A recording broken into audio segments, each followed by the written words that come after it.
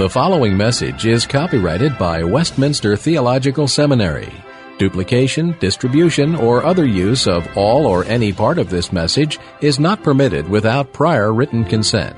Please direct your inquiries to communications@wts.edu. For all other information, please visit the main website at www.wts.edu.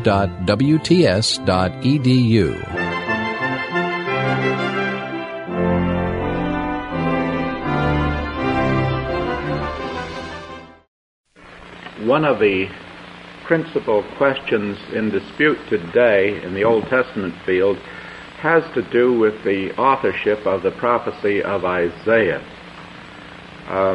It is almost widely accepted that the book of Isaiah today is not a unity, that it is the product of a great many writers, and it is broken up into three general parts, which they speak of as first and second and third Isaiah.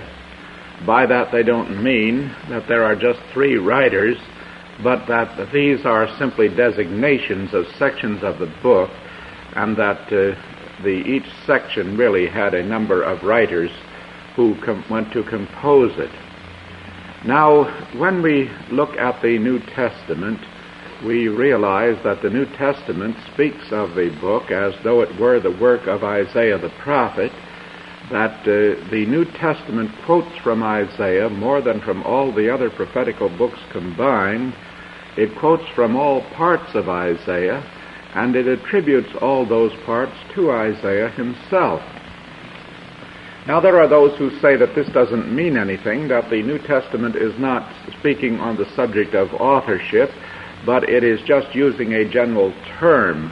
I suppose like a library tab, you find that certain things are found under certain tabs or numbers in a library, and so the phrase Isaiah simply means, we are told, that this is a body of writings that has this heading, Isaiah, but it says nothing about the question of authorship.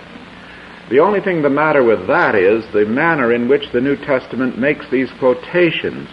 If you would examine these quotations, and incidentally you will find that they are about equally divided between quotations from the first 39 chapters and quotations from chapters 40 through 66, if you were to examine these quotations, you would discover that the emphasis falls not so much upon the book Isaiah or the prophecy Isaiah, although that of course is mentioned, but the stress seems to fall upon the man Isaiah.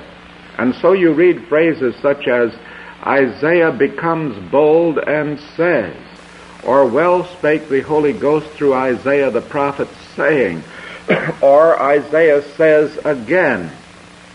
The stress, you see, falls upon the man himself, and those are historical statements. Isaiah becomes bold and says. Now, if that statement is not true, then you may very well ask, just how much of the New Testament can we trust? I want to call your attention in particular to a passage in the 12th chapter of the Gospel of John, where our Lord had been performing miracles before the Pharisees, and the Pharisees did not believe upon him. And the reason assigned why they did not believe upon him is that Isaiah said, Lord, who hath believed our report, and the arm of the Lord upon whom has it been revealed? Now those words, of course, come from the 53rd chapter of Isaiah, the first verse. And here they are deliberately attributed to Isaiah.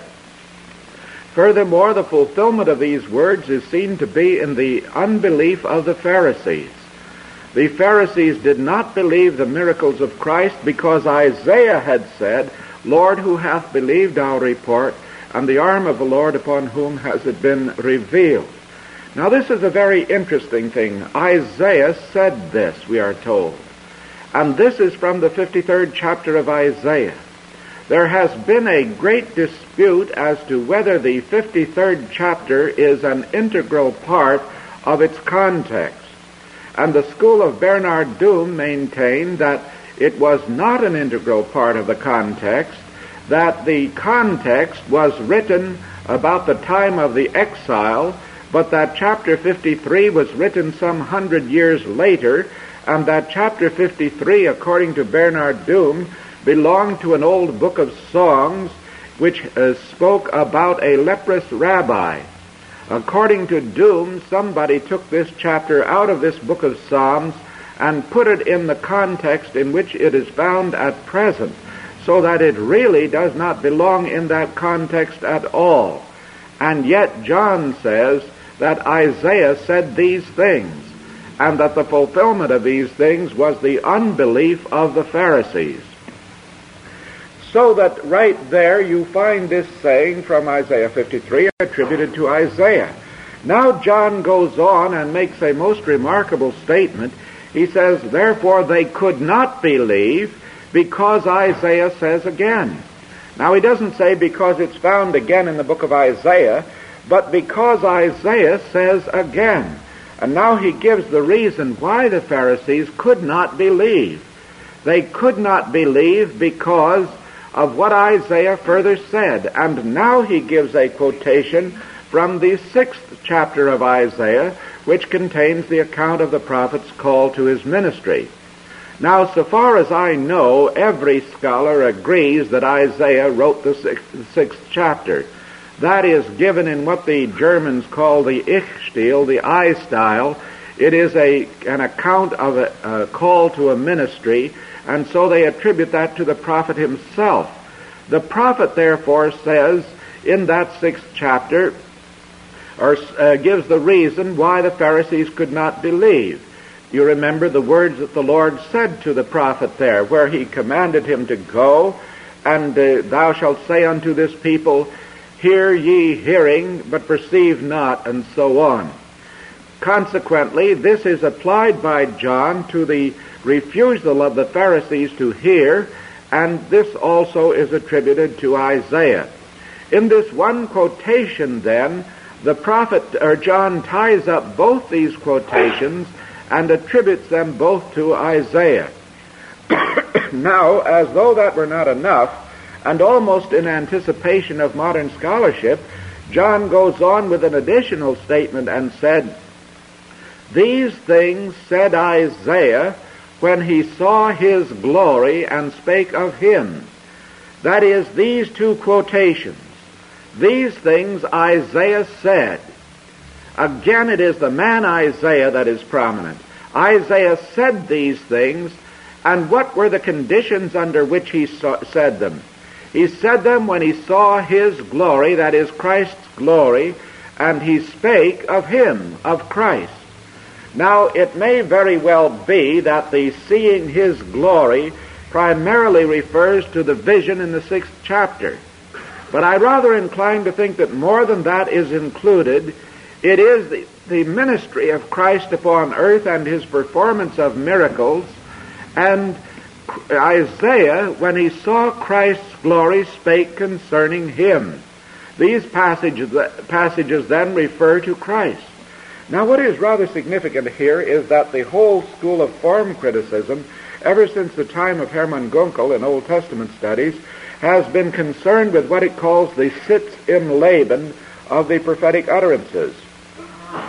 Now, Sitz im Leben means literally seat in life, and what they want to say is the life situation which called forth the individual prophetic utterances. That is what the scholars are looking for today, the form critical scholars, and John tells us here that there was a situation in which Isaiah spake. And the conditions under which he spake were that he saw the glory of Christ, and he spoke concerning him.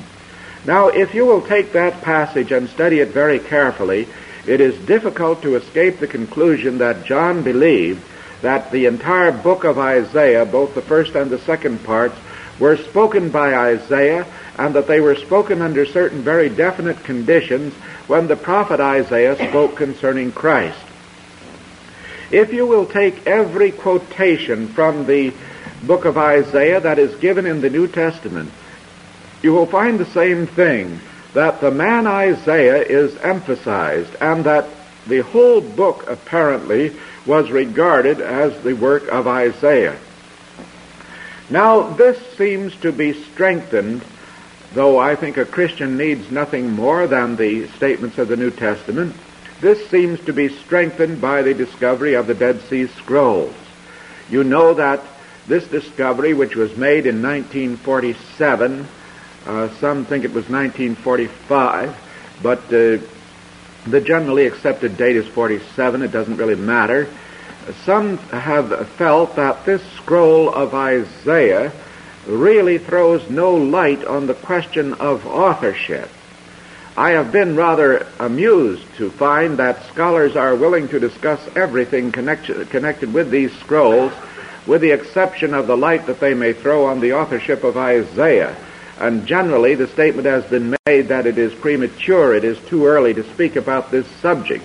But it's not too early to speak about every other subject in connection with the Dead Sea Scrolls. Now, I think that the great scroll from Qumran really does say something on this question. That scroll consists of 52 columns, and these 52 columns give us the entire book of Isaiah. The first thing I suppose that anybody would want to know is just what is the arrangement between chapter 39 and 40. Is there any kind of a break there? Well, what is interesting is that chapter 39 concludes one line from the bottom of the column. There is space for perhaps 5 or 6 more letters at the end of that line. Chapter 40 begins on the last line of the column with no indentation whatever, in precisely the same handwriting as that which has gone before. There is only one major break in this manuscript, and that is at the conclusion of chapter 33. And I think the reason for that is the physical half of the book. The Jews regarded one of the verses toward the close of chapter 32 or 33 as the half of the book of Isaiah. And it is quite possible that a major break was made at this point simply to indicate the physical half of the book. But there is no break whatsoever made before chapter 40, and that is very remarkable. I think now, without any question, we may say that this scroll can be dated at about 125 BC. That is, it goes back to the 2nd century before Christ. Bernhard Doom had made the statement and advanced the view that the book of Isaiah did not find its present form until the 1st century before Christ. So the very presence of this scroll shows that Doom's theories have to be abandoned. The book was in existence just as we have it today in the 2nd century before Christ. Now, the book of Ecclesiasticus, that is the apocryphal book, also quotes from the prophecy of Isaiah, and it quotes as though Isaiah were the author. It quotes chapter 40, for example, and definitely attributes that to Isaiah. And it speaks in very lavish terms concerning the prophet Isaiah. It uses language which in the 11th chapter of the prophecy is ascribed to the Messiah himself. Ecclesiasticus, however, ascribes this language to Isaiah. So the tradition of Isaianic authorship is extremely well founded. It goes back to the 2nd century before Christ at the latest, and of course the book itself has the heading, The Vision of Isaiah, the son of Amos, which he saw, and no other name has ever been attached to the book in any way, shape, or form whatsoever. No other name has ever been attached to any part of the book. The only name that has ever been given to this book is the name of Isaiah. Now that brings in a few questions. How did this tradition arise? And what is the view of modern scholarship? May I go into just a bit of history of criticism here that you may understand what it is men are saying today about this prophecy. As far as I know, Ibn Ezra, who was a Jewish scholar of the Middle Ages, hinted that chapters 40 through 66 might not come from Isaiah.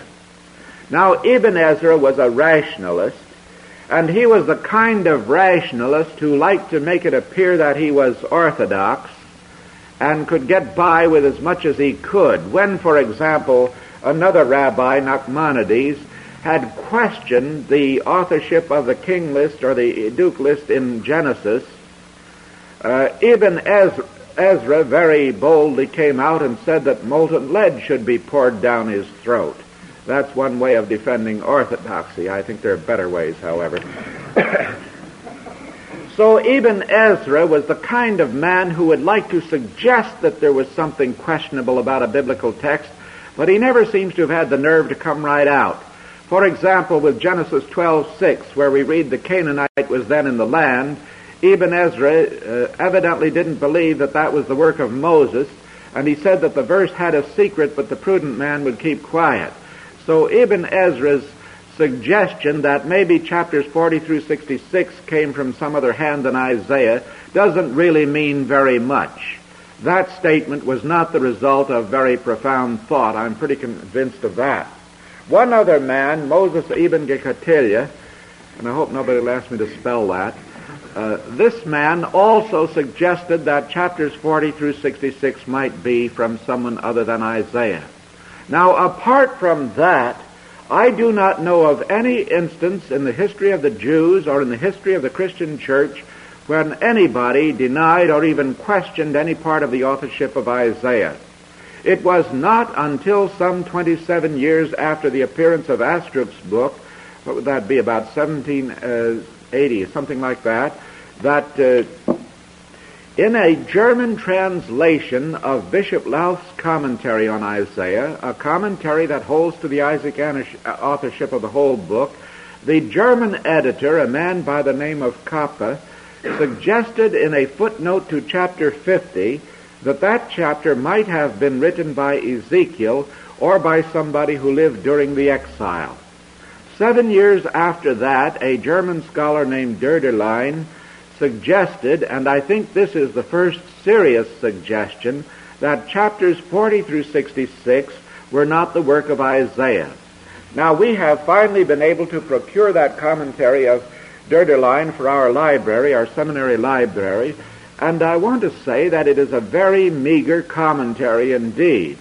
There is no well-reasoned defense of this position, but at any rate, Döderlein started the ball rolling, and it began to roll, and right away men began to say that 40 through 66 were not the work of Isaiah, and then the question arose, if he didn't write it, who did write it? Some said that one man living in the exile wrote these chapters. Others said, no, they are the work of a great many men. Because these chapters do not seem to present a developed argument, so it was maintained they must be the work of a great many men. Now, toward the beginning of the last century, the great German philologist Gesenius wrote a strong defense of the unity of these latter chapters. He did not ascribe the authorship to Isaiah, but he said that they were the work of one man who lived in the exile. And this author became known as the great unknown of the exile, or to use the German phrase, the Deutero-Isaiah, the second Isaiah, Deutero-Isaiah.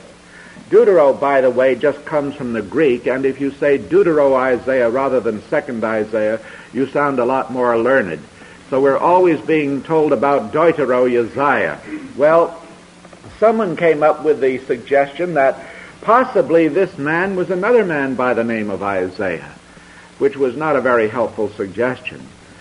After Gesenius had written, then the view gained ground that the chapters 40 through 66 were the work of an unknown writer of the Babylonian exile, and that chapters 1 through 39 were for the most part the work of Isaiah.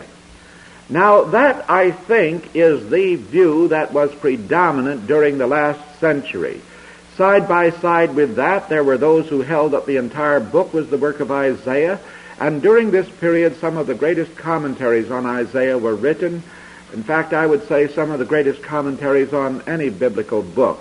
Maurice Drexler, for example, who I think has written the greatest commentary on Isaiah, Joseph Addison Alexander of Princeton Theological Seminary, Franz Delitzsch, and Karl Paul Kaspari wrote on the prophecy, and there were others who wrote very fine commentaries defending the unity of the entire book. Now, why would anybody deny these chapters to Isaiah? Why could not Isaiah himself have written chapters 40 through 66?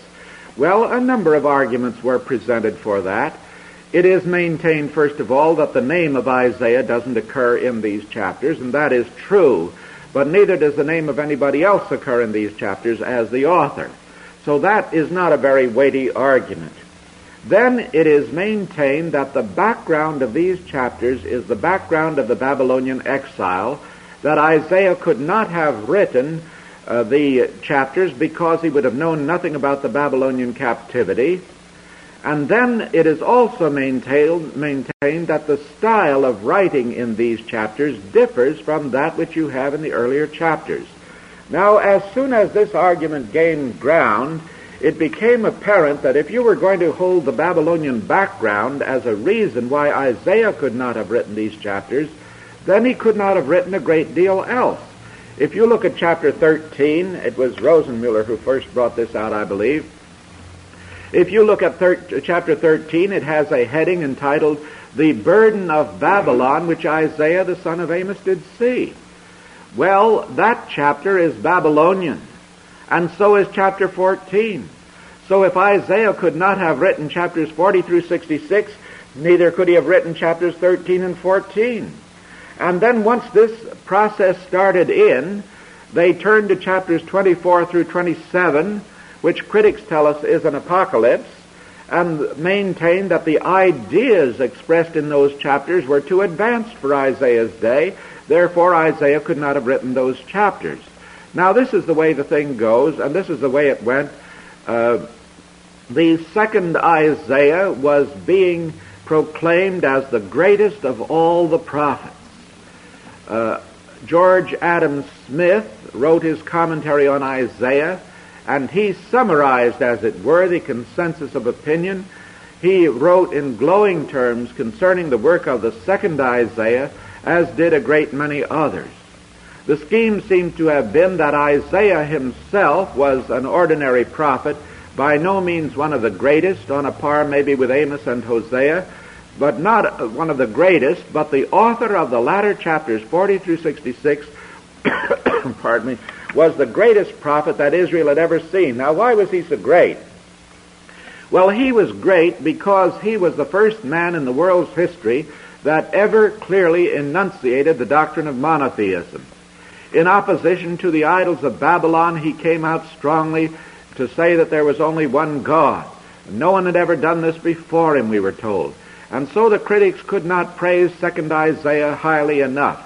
He was the pinnacle, you might say, of religious evolution, the greatest of all the prophets.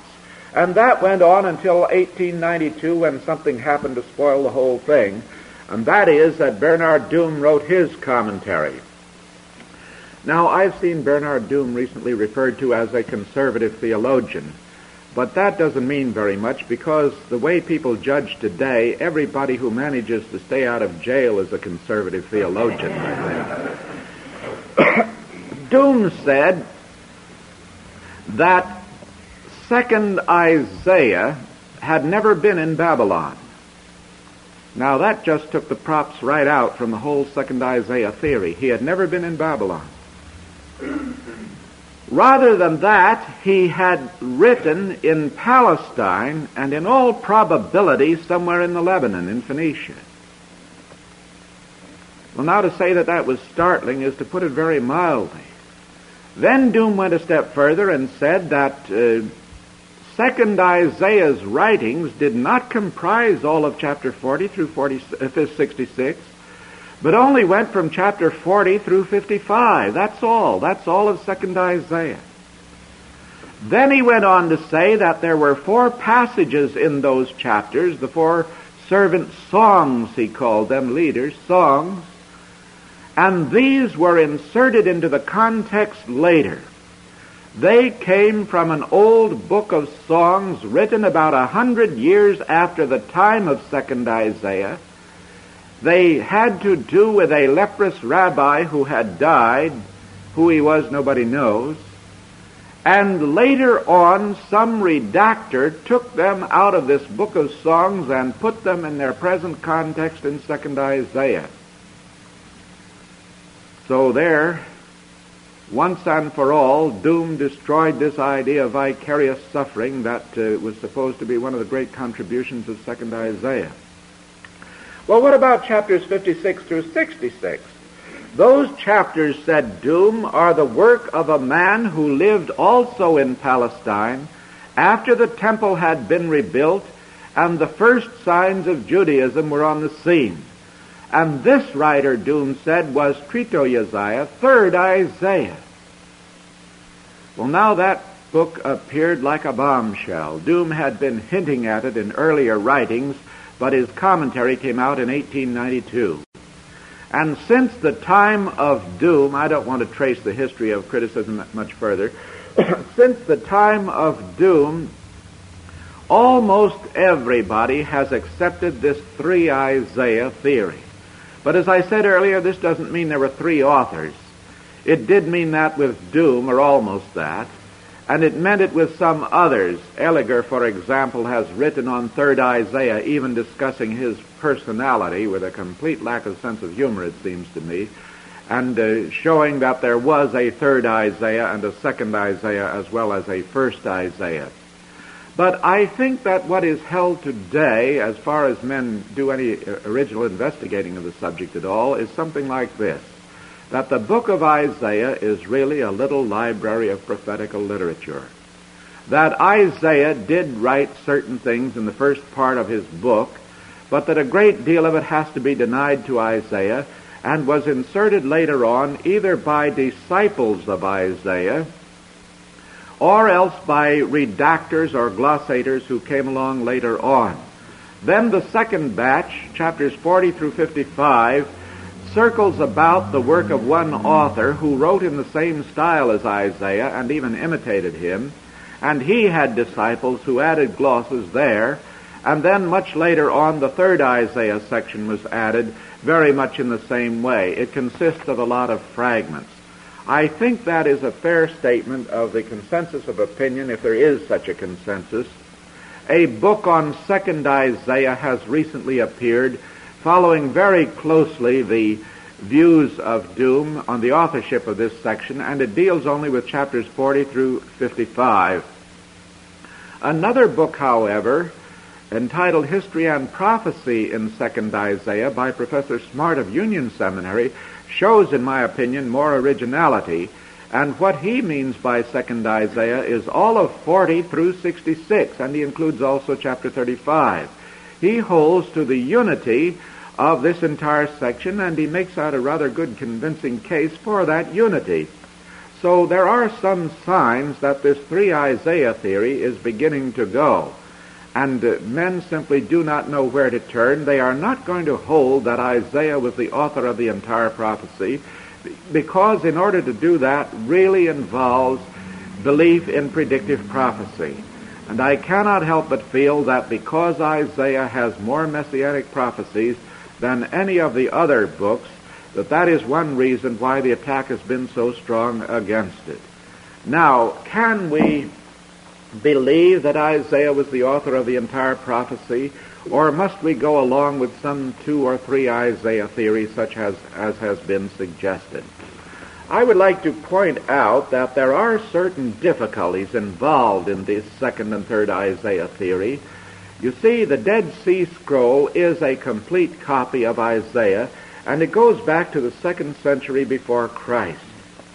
Now, if Isaiah himself was not one of the great prophets, and if 2nd Isaiah was the greatest of all the prophets, and people still talk that way, if that is so, how did these books happen to be joined together, and how did the name of Isaiah come to be attached to them, and the name of 2nd Isaiah be completely lost, so that we don't even know who he was?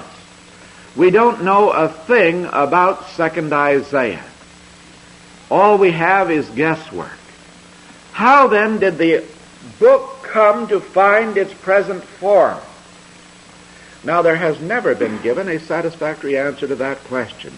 I don't know whether it's worthwhile considering any of the answers that have been attempted or not. But that is a problem that faces everyone. How did the book come to have this form? How did the name Isaiah come to be attached to it? And how did the name of second Isaiah come completely to be lost? So that the New Testament quotes from all parts of Isaiah, attributing everything to Isaiah. Now, as Christians, we believe that settles the issue. That when the New Testament speaks on a subject, there is nothing more to be said. That is as final. When the New Testament says Isaiah became bold and said, that is as true a statement as when the New Testament says Christ died for our sins according to the Scriptures. And if the one is not true, how do you know that the other is true? So the real question, you see, in all of this is the trustworthiness of the New Testament. Can we believe what the New Testament says? Now, let's go back and look more closely at this subject. There are good reasons for believing in the authorship, the Isaianic authorship of the prophecy. For one thing, a number of passages in Isaiah 34 and in the latter books are developed and enlarged upon in Jeremiah and in Zephaniah and in Nahum. Now, the only way you can escape the force of that argument is to say that Jeremiah must have written first and that the Isaianic passages must be put way late after the time of Jeremiah. There is a strong reason why that cannot be the case. In almost every instance, when you compare the two, and I've done this in the Westminster Theological Journal, the development clearly is seen in Jeremiah or the other prophecies and not in Isaiah. It is clear that Jeremiah has based his remarks upon Isaiah. Now, Jeremiah, more than any of the prophets, refers to earlier prophets in the biblical history. He refers to Micah by name. He refers to men who have gone before his time. He uses earlier material. And Jeremiah's ministry is a carrying out in his own life and person of the principles that were enunciated by Isaiah. So you do have these Isaianic passages from the latter part of the prophecy that are used in Jeremiah and used in some of the other prophets. That, it seems to me, would rule out the idea that you can have a second Isaiah.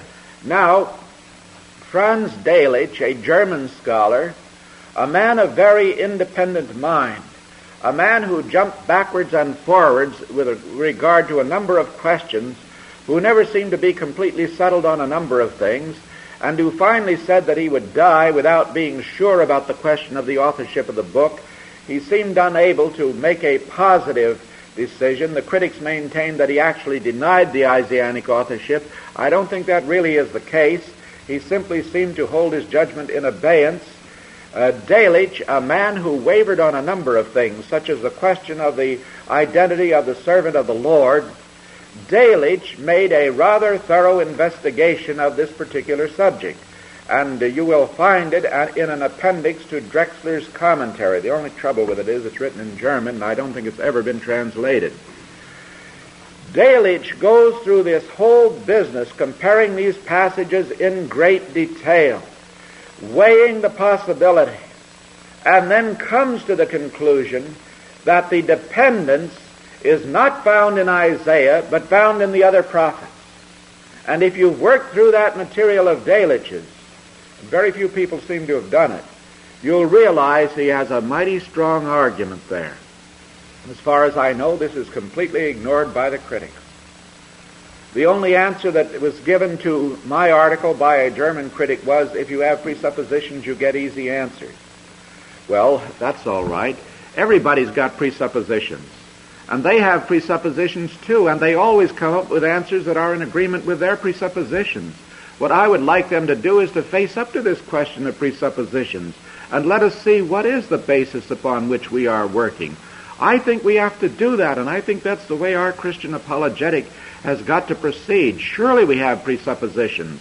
And once we have these presuppositions, we don't have to be ashamed of them. The thing is to have the right presuppositions.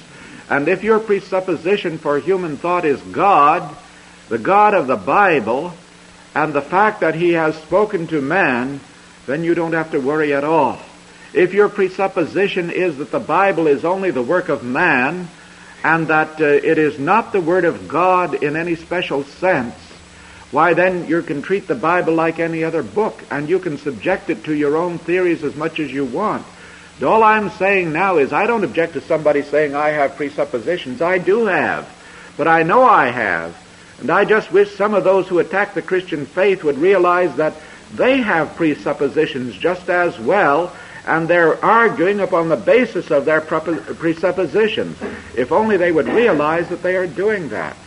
But this is a very cogent argument, and I would urge you to study it. If you will take the book of Jeremiah in your English Bible and take the marginal references, and then just look up every one of those marginal references about references to Isaiah and compare the two, I think you'll find it's a very stimulating and worthwhile study.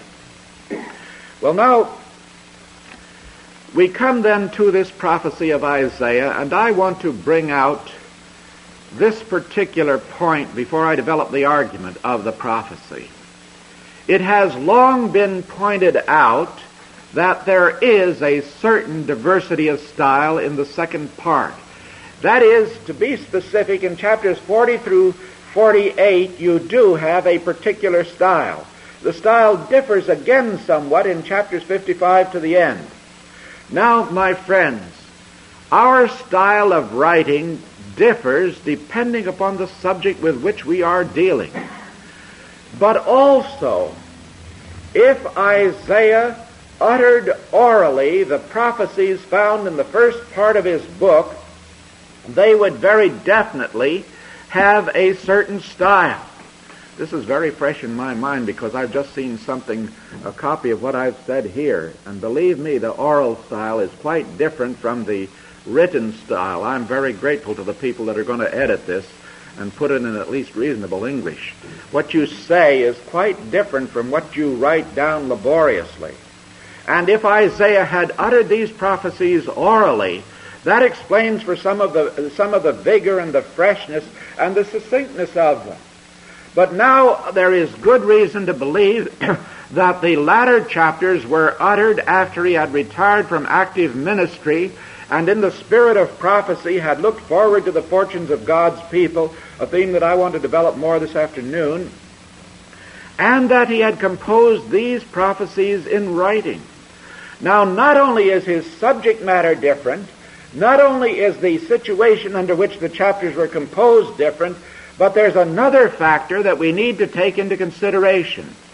If he did do this after his retirement from active ministry, which would have had to be after 701 BC, and he began at least as early as 739 BC, then he was a far older man and far more mature. And the writing that he composed as an older man would necessarily have a slightly different style from the writing that he had used as a younger man. If we continue, our writing should and does improve. We change as we grow older, and our style would improve. We don't write today the way we did when we were in our teens, at least I hope we don't. We learn a little something as time goes on, and that could very well be one reason why there is a difference in style. But this idea of a difference in style has been overdone.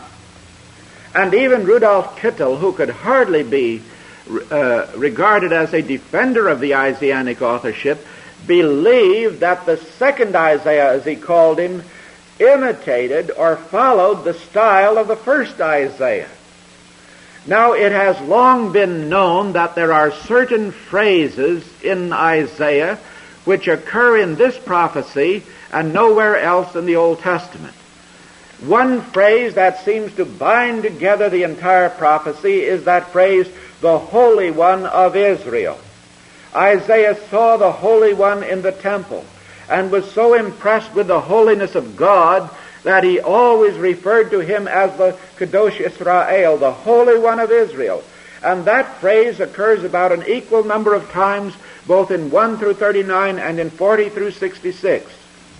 Now there are, outside of that, it occurs in some of the Jeremianic passages that are based upon Isaiah.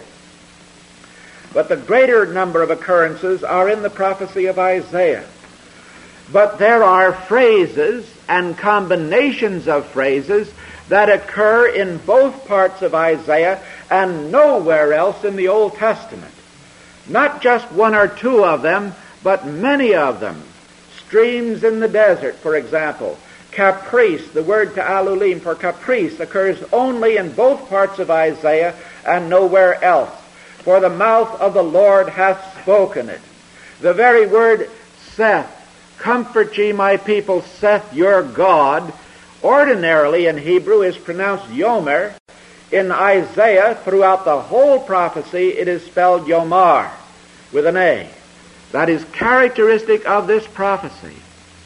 Some time ago, a Jewish lady sent me a book that she had written called The Indivisible Isaiah. It was a translation from the Hebrew. And this lady had spent years in showing that certain combinations of verbs and nouns and so on, and the occurrences of certain verbs with a certain connotation and the occurrences of certain nouns were characteristic of both parts of Isaiah, but found nowhere else in the Old Testament. And I would simply suggest for anybody that has any question on this to get that book and take the time and look all these up.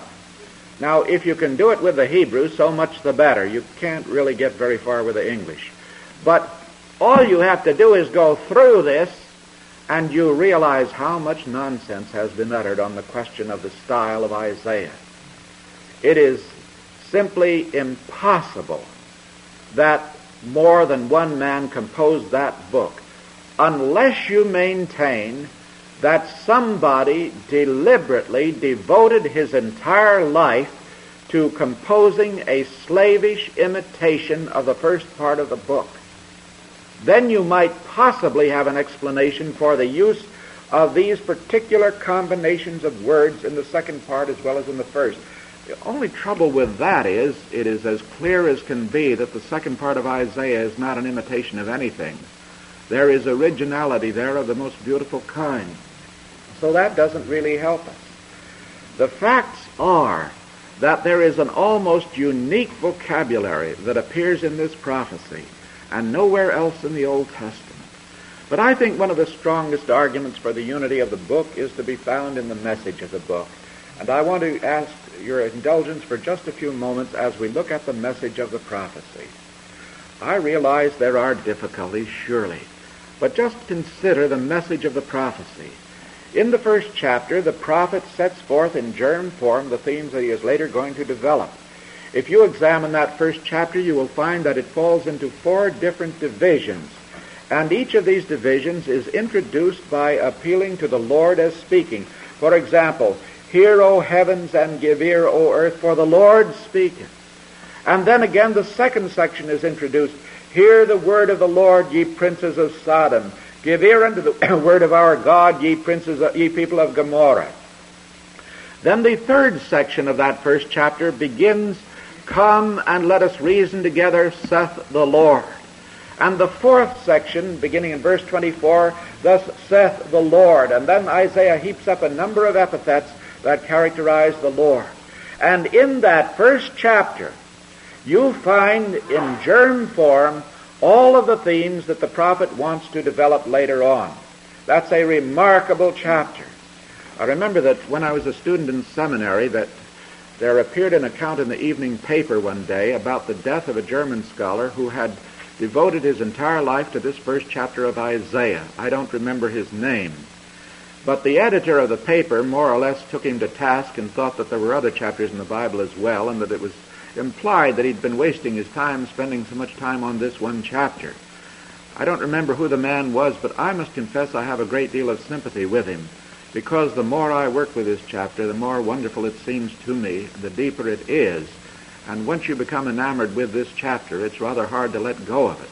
But here the prophet gives us in germ form all that he is going to say later on. Now, the prophet's ministry occurred in the year that King Uzziah died. That doesn't necessarily mean after the death of Uzziah that the vision came, but in that year. so that he did prophesy during the reign of Uzziah and Jotham and Ahaz and Hezekiah. Chapters 2 through 4 may have been uttered during the reigns of Uzziah and Jotham. Now, if you look at these, you see that they constitute a little unit. Chapter 2 begins right away with a picture of universal peace, and that is the basic theme of Isaiah's prophecy, the peace that God gives to his people. There he tells us that the mount of the house of the Lord will be established at the top of the hills. People will go to learn of the Lord, and the result will be that the nations will no longer learn war. They will beat their swords into plowshares and their spears into pruning hooks. Then after that, he turns to his people and points out their sinful condition, and then introduces his second major theme, that of judgment. He says that there is a day that belongs to the Lord of hosts, and when this day comes, it is going to spread over everything that in the eyes of man is high and lifted up. And he closes that second chapter with the remarkable appeal, "Cease ye from man, whose breath is in his nostrils, for wherein is he to be accounted?" In the third chapter, he shows that because of the sinfulness of the people, a proximate judgment is coming. And he mentions some of these sins, and in particular the finery of the women who were, you might say, at ease in Zion and had no concern about the work of the Lord. Then going on into chapter 4, he gives us again a picture of peace, but now he advances a step and connects this peace with an individual, the sprout of the Lord, the first messianic reference in the prophecy. Now in chapter 5, he takes up the same theme. Beginning with a beautiful parable, he shows that God has done everything for the nation Israel, but Israel has rebelled. And then he lists many of the sins of Judah and Israel, and closes this 5th chapter by introducing again the second theme of judgment, but now again he becomes specific and goes a step further and connects this judgment with the coming of an army, that is the Assyrian army. Thus he has set before us his basic themes. Now we may be introduced to the man himself, Isaiah, and we are given his vision in the temple. Now this chapter not only introduces us to the man and to his message, but it prepares the way for the messianic prophecies to be found in the subsequent chapters. Isaiah is told that he is to go out and preach the people callous, and that starts in right away with Ahaz. He preaches to this king, and this king refuses to listen to him. Ahaz would call in the Assyrian for his help. In opposition to that, Isaiah, as we saw yesterday, sets forth the birth of the Messianic king. Then again, the prophecies interchange with references to the Messiah and to the presence of the Assyrian. The land is Emmanuel's land, but the land is overspread with a bird of prey, the Assyrian power. Then, after having depicted that Assyrian power, he states the birth of the Messiah again in clearer terms and says more about him, and then goes on to show how the Assyrian will come to Jerusalem. He seems to interchange the subjects of the Messiah and judgment, or in other words, of peace and judgment. Then he concludes with that wonderful prophecy of chapter 11 about the reign of the Messiah, and this whole messianic section is brought to a conclusion with a paean of praise, a song of praise in chapter 12. Now, that has been fundamental, because the Assyrian would establish a worldwide empire that would engulf the kingdom of God. Therefore, Isaiah goes to the heart of the matter, and in chapters 13 and 14 shows that the Babylonian king, who is at the heart of enmity against God's people, is to be destroyed. Now, don't let anybody say that Isaiah couldn't have written chapter 13. There are more characteristic Isaianic phrases in that chapter than in almost any other chapter in the whole prophecy. And if anybody thinks Isaiah couldn't have known anything about Babylon, in 1952 there was discovered an inscription of Sargon II, which dates from 710 B.C., just about the time that Isaiah was writing this, which describes a downfall of Babylon in language almost similar to that of chapter 13. So don't let anybody tell you that Isaiah couldn't have written these words. And then after 13 and 14, the prophet goes on to show that the Assyrian will conquer other nations, that they will feel the coming of Assyria. Moab, he mentions, and he wails for Moab because it is perishing. Damascus, and others. Then a number of the smaller kingdoms like Duma, Edom, and so on, Arabia. And then he appeals to the sea power, Tyre, and brings this whole section to a conclusion in chapters 24 through 27, in which he rises above and takes from what he has discussed, tying it up into one, and brings forth the two themes of judgment and of peace. And in this are some of the most beautiful prophecies of peace and blessing, as well as the announcements of judgment. And Moab is singled out as an example of a nation that is to feel the judgment. Now again, the critics say that this is too advanced for Isaiah. But again, every verse in these chapters has Isaianic expressions in it. What are you going to do with that? Well, one scholar said that evidently these chapters were written by somebody who wanted to make it appear that he was Isaiah. And if that's the case, it seems to me, why not just say Isaiah himself wrote it? What do we mean that these ideas are too advanced for him? Do we mean that the Spirit of God could not reveal these ideas to him? Or do we mean that in an evolutionary scale of human development it was too early for these ideas to appear? That's what the critics mean. But if you see how beautifully these chapters fit into the prophecy as summing up what has gone before, the prophecies under the reign of Ahaz, why, you can very easily see that they could come from Isaiah. Now we come to the time of Hezekiah. The alliance with Assyria had been made. Things aren't working out well. People want to go to Egypt for help. And so Isaiah has to point out the folly of doing that. He warns against that policy and again concludes this section with 34 and 35, which is similar to 24 through 27, in that it introduces judgment and peace. And this time, Edom is singled out for judgment, just as Moab was in the earlier section. Now he rises constantly as though on a staircase, going beyond the Assyrian period to the time of Babylonian captivity. Then you have 4 chapters, a connecting bridge, 36 through 39, 36 and 37 point back to the Assyrian period, 38 and 39 point forward to the Babylonian period. And there is an express prophecy in 39 that the people will go captive to Babylon. 39 closes on that sad note, and that sets the background for the word of comfort given in chapter 40. In other words, if you have 1 through 39 alone, they work up to something and stop, and there is really no key to their understanding. If you take chapters 40 through 66 alone and divorce them from what precedes, what is the purpose of them? Comfort ye my people. Why? What has happened?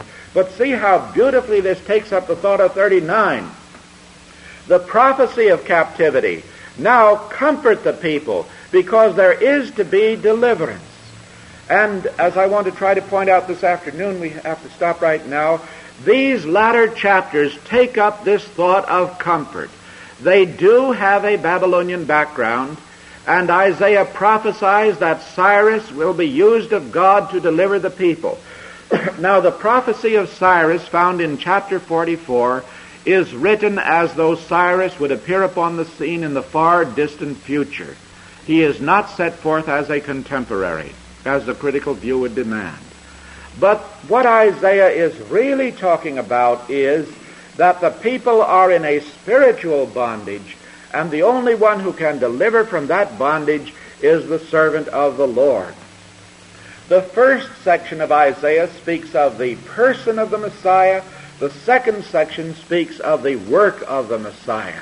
And then the prophecy concludes by showing that in Israel itself there is a division, that not all are Israel who bear that name, but only the elect, the righteous, will be saved, and the wicked will perish. And that is the theme of these chapters. There is no peace, saith my God, to the wicked. They divide into 3 divisions. I'm going to try to point that out this afternoon. You see, therefore, that there is a unity to the book of Isaiah. All too often critics give me the impression that they pick out a verse here and there and discuss it in isolation from the whole context. But if you consider the whole context, you realize that here is the work of one mind, that this is a messianic book, and that it could only have been the work of one man. And that man is Isaiah, the son of Amos. Thank you all.